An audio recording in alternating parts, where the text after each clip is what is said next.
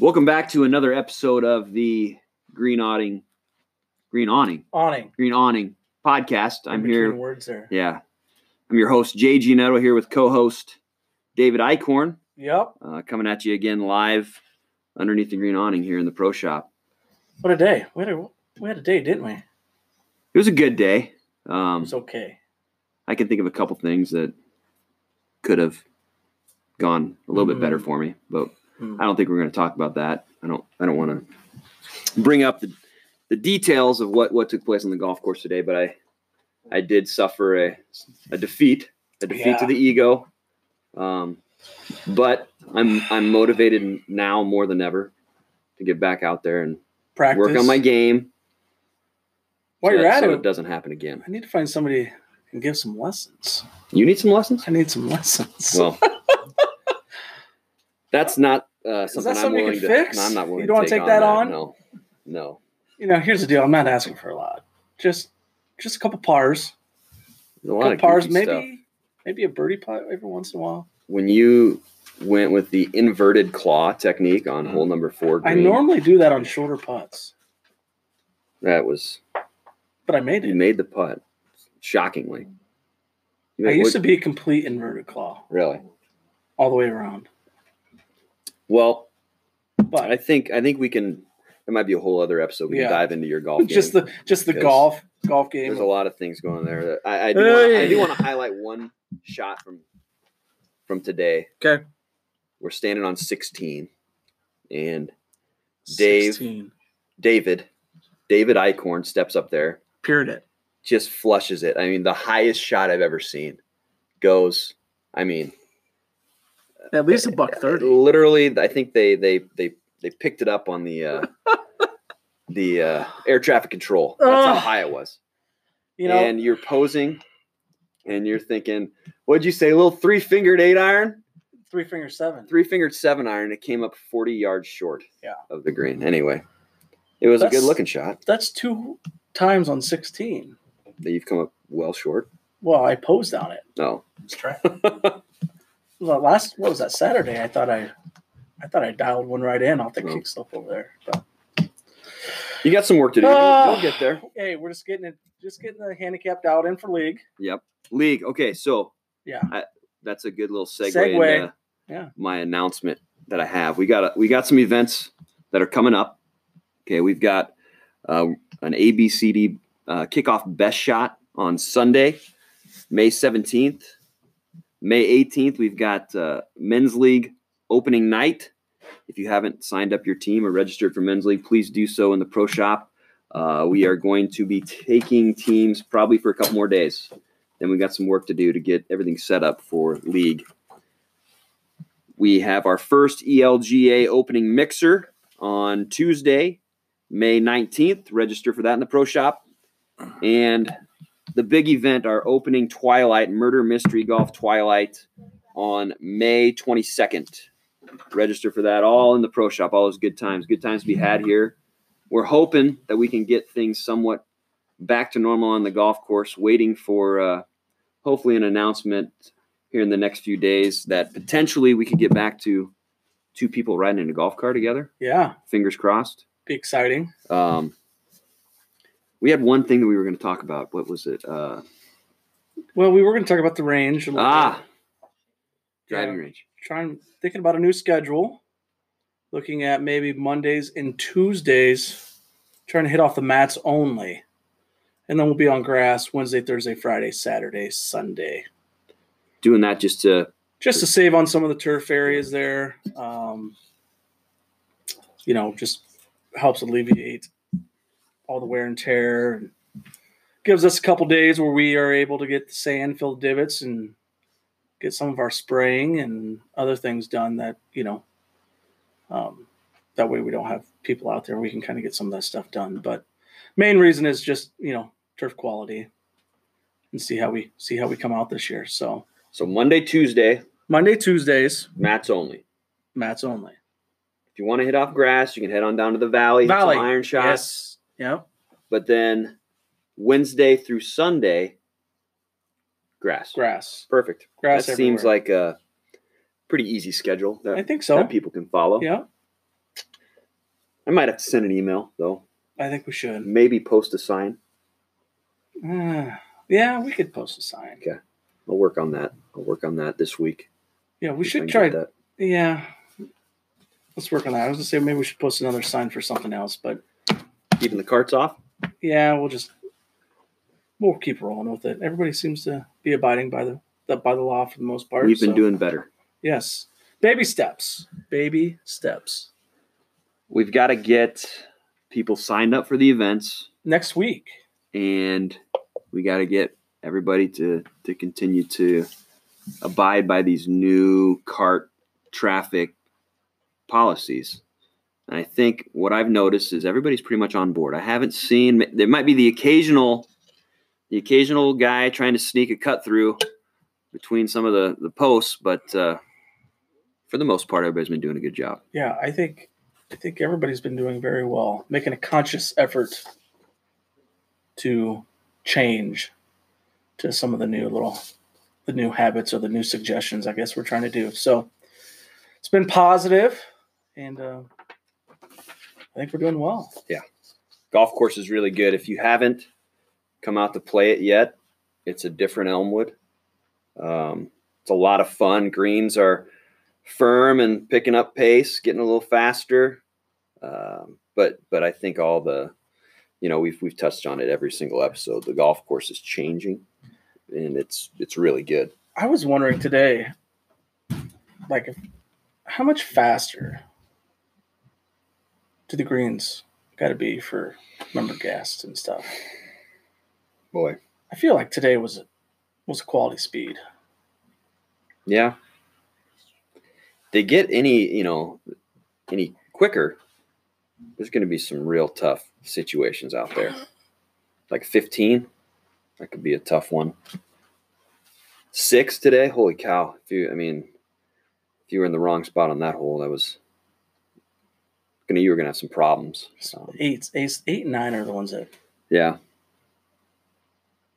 But that's again another discussion for another day. Maybe we should just have a whole podcast on green speeds. Yeah. Stepping, how to stemp. I'm sure everybody would be eager to learn about stimping the greens. I think so. I had heard a story one time of a superintendent that went out on his daily routine, and he found 2 greens committee members that were out stemping the greens. And he's like, what are you doing? And they're like, oh, well, this was a course that posted the green speeds every day. And it's like, you got 11 posted on the sheet. We don't believe you. So we went out and we purchased our own stemp meters. And you're lying to us, so we need to have a discussion. That's funny. And so, anyways, they had some choice words to say back and forth. So nobody needs to go out and buy their own stemp meters. No. We got it under control. Lesson to be learned right there. Yeah. We do have. We're fortunate today. Yeah. We do have a special guest. Special guest that came to spend the day at Elmwood Country Club. Yeah. Play a little golf this morning with myself and the soup, and then we took a couple young lads with us. I felt like the young lads, they played okay. They played pretty good. But we do have Iowa Golf Hall of Famer Jon Brown with us today. I'm excited. I feel like you were kind of geeked out the other day. Well, I think this is going to be a pretty good opportunity for us to have some good stories, some good chatter. No, I agree, but I'm just saying, you were geeked out. The guy's a legend. You're like, oh my, oh. He's a legend. I went and I printed off all this stuff. Okay, all these sheets. It was even an article that said that, right? I don't know if it's local legend. The guy's won basically every tournament that you could possibly win in Iowa. I don't know if he's won the Radcliffe Open, though. Yeah, that was missing from the resume. But real quick, I'm not going to go through his whole resume, but I will tell you this. we hosted a Iowa Mid-Am here at Elmwood Country Club, 2016. Jon Brown wins it. Okay. We started the Classic, which is an IGA sanctioned point event, in 2018. Jon Brown, he's debating on what to do, because that was a big year for you, right? That was first year. That was the first year being 50. Yeah, and decides, you know what, I'm going to play in the senior division. Yep. Wins it. And then last year decides, you know what, I'm going to play in the open division. Yep. Wins it. So basically, when it comes to big events in Elmwood Country Club, there's only one name that we think about. It's Jon Brown. Okay? Oh, I thought you were going to say Sam Zosky. No. But yeah, when you look at all of the wins and all of that's the accomplishments, right? What's the greatest? What's the best one? It's a good question. There's so many that were really, really special. The first major I won in 1990 was the Iowa Masters, and that was in my mind. I mean, I grew up, going up there with my older brother Jim, and caddying for him in that tournament, and that's, to me, that tournament was one of the most prestigious events, and to win that tournament, I just thought that was the ultimate. So that was special. The Des Moines City tournament, kind of felt the same way about that. I grew up, watching guys like Chris Vandell and Al Bailey and win that tournament, and so when I finally broke through there, that was special, and then there's so many that are big. The state amateur, finally breaking through and winning that in 2006 was huge, and I'd had some close calls, and then to win it again last year as a senior at the age of 51 was pretty special. Mm-hmm. So there's a lot of them. It's been a great ride. So you win your first state AM in 2006. Mm-hmm. Where was that at? Whispering Creek in Sioux City. Okay. Designed by Mr. Todd Sapp. Okay. What I've never played there. Have you played there? No, I don't. It's a prairie course. Wind always blows. It's very few trees on the course, rolling hills. Pretty challenging. And then last year was at the Ridge. The Ridge. Sioux Center. Similar style, right? Yeah, I mean it's the Ridge was. I mean, it was a former cornfield, so it's very flat. Mm-hmm. Not very many trees. If the wind is blowing 1 mile an hour here, I guarantee it's blowing 25 there. Yeah. Greens are perfect, and the whole course is really, really good. Mm-hmm. I would tell anybody, if you're up in that area, you have an opportunity to go play that golf course. It's worth it. Shout out to Stephen Roseberry, superintendent out there. Yeah, I met him last year. He's a good guy. He does a fantastic job. We played up there a couple of years ago, and I was absolutely blown away. Yeah, it's good. I mean, it's just pure. The fescue, the bluegrass fairways, fantastic. Yeah. Nice little clubhouse. Yeah. There's some money in that. Nice town. Yeah, nice town. State Center. Matt Nice is the pro. Oh yeah, Matt. Yeah. Matty Nice. Yeah. So they've got a real good thing going on. Yes, they do. Not dissimilar to Marshalltown, where you have this gem. Of course. Yeah. I love this place up here. Well, so you've won some big events on some, not necessarily link style, but open, different types of golf courses, right? Sure. You've obviously had some success at Vinker. Mm-hmm. That's definitely not your open prairie style. No. And then you've had success here. So how are you able to adapt or change your style of play to be successful on different courses, different types of courses? Luck? That's it? I don't know. I mean, you go play, and I mean, it's not, you just try to be smart and play the golf course and, tee it up and see what happens. I don't know. I mean, you're right though. I mean, there's all different types of courses, and I have, if I had my choice, I mean, I love a traditional golf course with big trees and water and lined fairways. And, like, isn't it Waveland? Did they host the city for all those years? It's always been there. Yeah. Love that course. That's a traditional old course, hilly, tricky, fun to play. And they've done some great things with that golf course too. It's improved so much over the years. I enjoy watching you pick apart a golf course. And the thing that almost annoys me the most, though, I enjoy it, but it's one thing that annoys me is, like, I feel like you're extremely fundamentally sound. Like, when you set up for a golf shot, doesn't he look like he's just like, there's nothing that can go wrong here. Setup's pure. And I don't know, it just to me, I just look at your setup, your fundamentals, and I just know you're going to hit a quality golf shot most of the time. When you're growing up, like, how did you get that solid of a base? So I was very much kind of a self-taught player growing up. I grew up at Hyperion, but my golf game has evolved over the years. I mean, I've put a lot of time into it.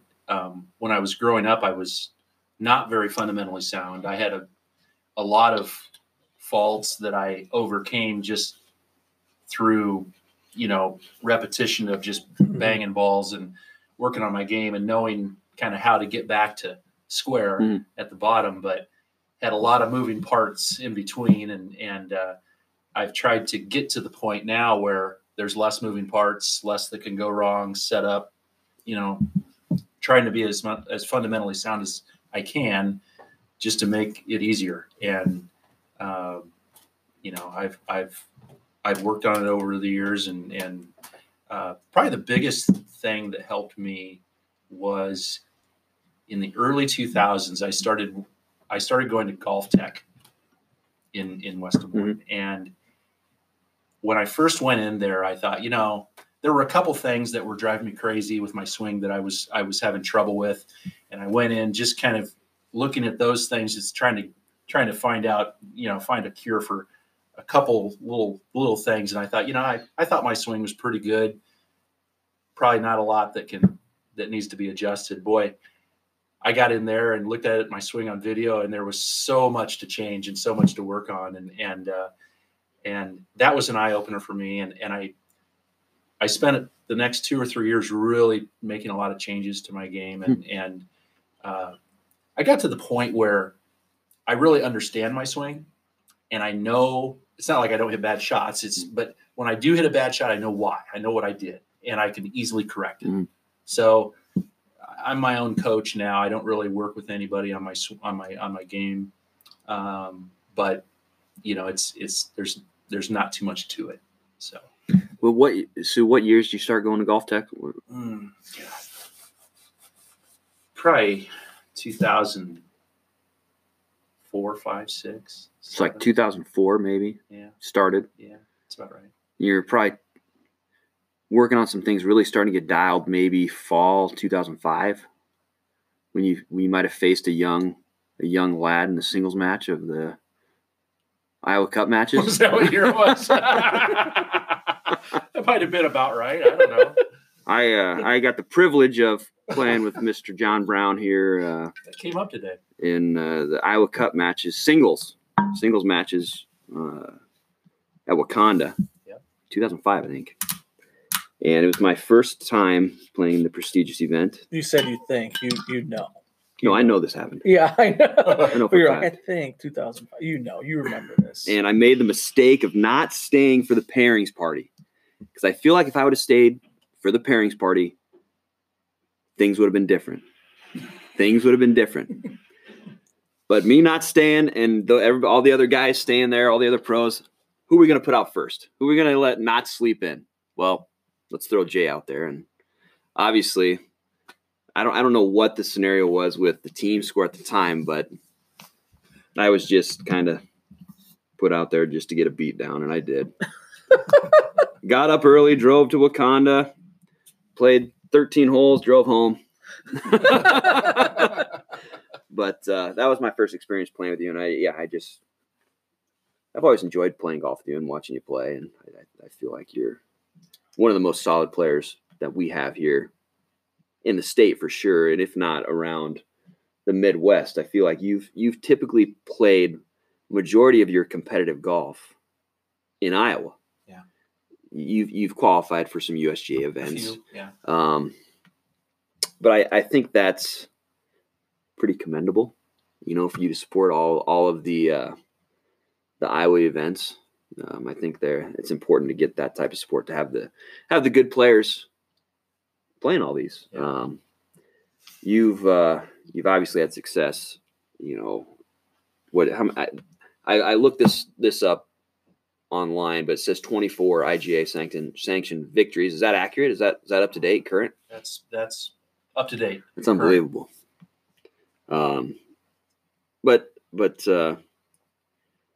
ultimately, I think a lot of these people that are really good amateurs around the Midwest and nationally, are pretty lucky that you didn't take your game on the road more often, because I think you would have had your USGA round of 16, round of 8, quarterfinal, things like that, if you would have just committed to doing it, right? But it's a great big world out there with filled with great players. We talked about that today.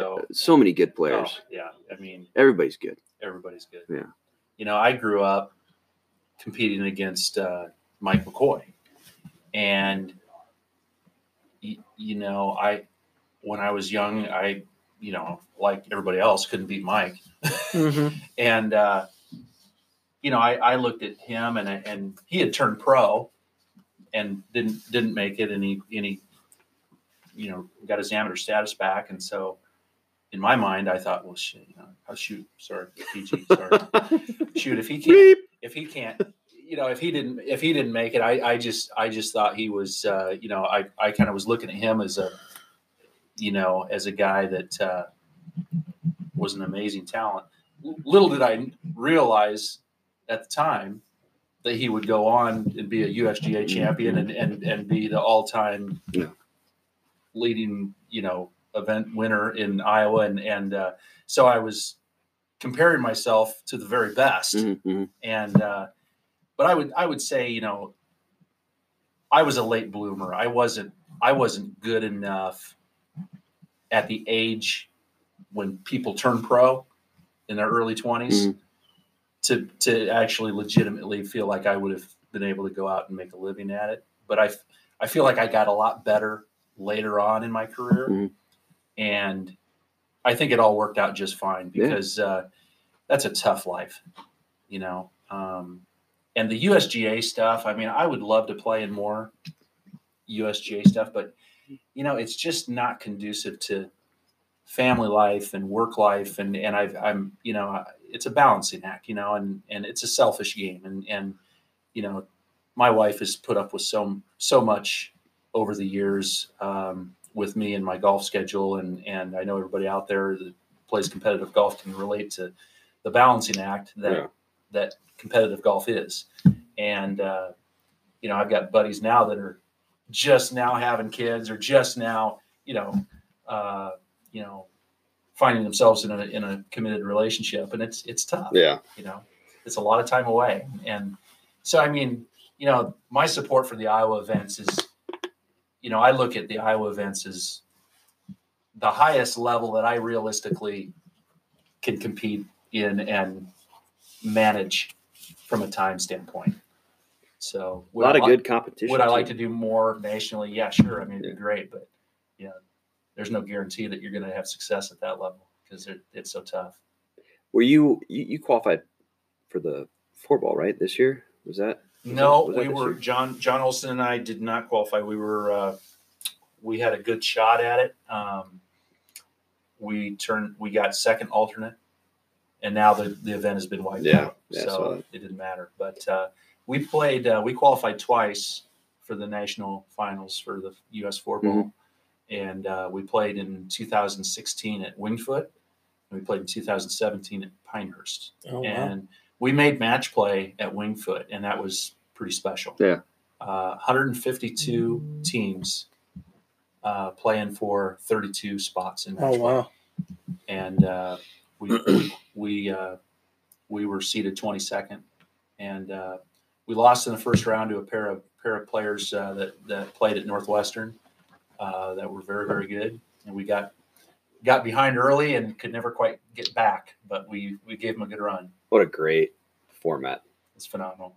4-ball match play. Going to do a shout out to the Joe August 4-ball match play championship. Started here at Elmwood Country Club, and I now has been over in Ames for several years. But that format, having a partner, best ball match play, so much fun. So much fun. You know, the team events are so. I have more fun in the team events than anything else. I mean, not to say that you know the single events are great and you know, obviously, but the team events are fun. The state team, the USGA state team, was one of the. I mean, what a great event that was, and they've done away with it now. But I played on 5 of those teams. Really? For Iowa, and had the memories that I have from those events are just the greatest. Well, I want to dive into a little bit more, some stories from those events, get into a little bit of the golf course here with Jon, but I think we got to take a little break here. We're coming up on our time limit here. So what we're going to do is we're going to take a brief little break, and then we'll come back with Jon Brown, Iowa Golf Hall of Famer. We'll be right back. This is the Green Awning.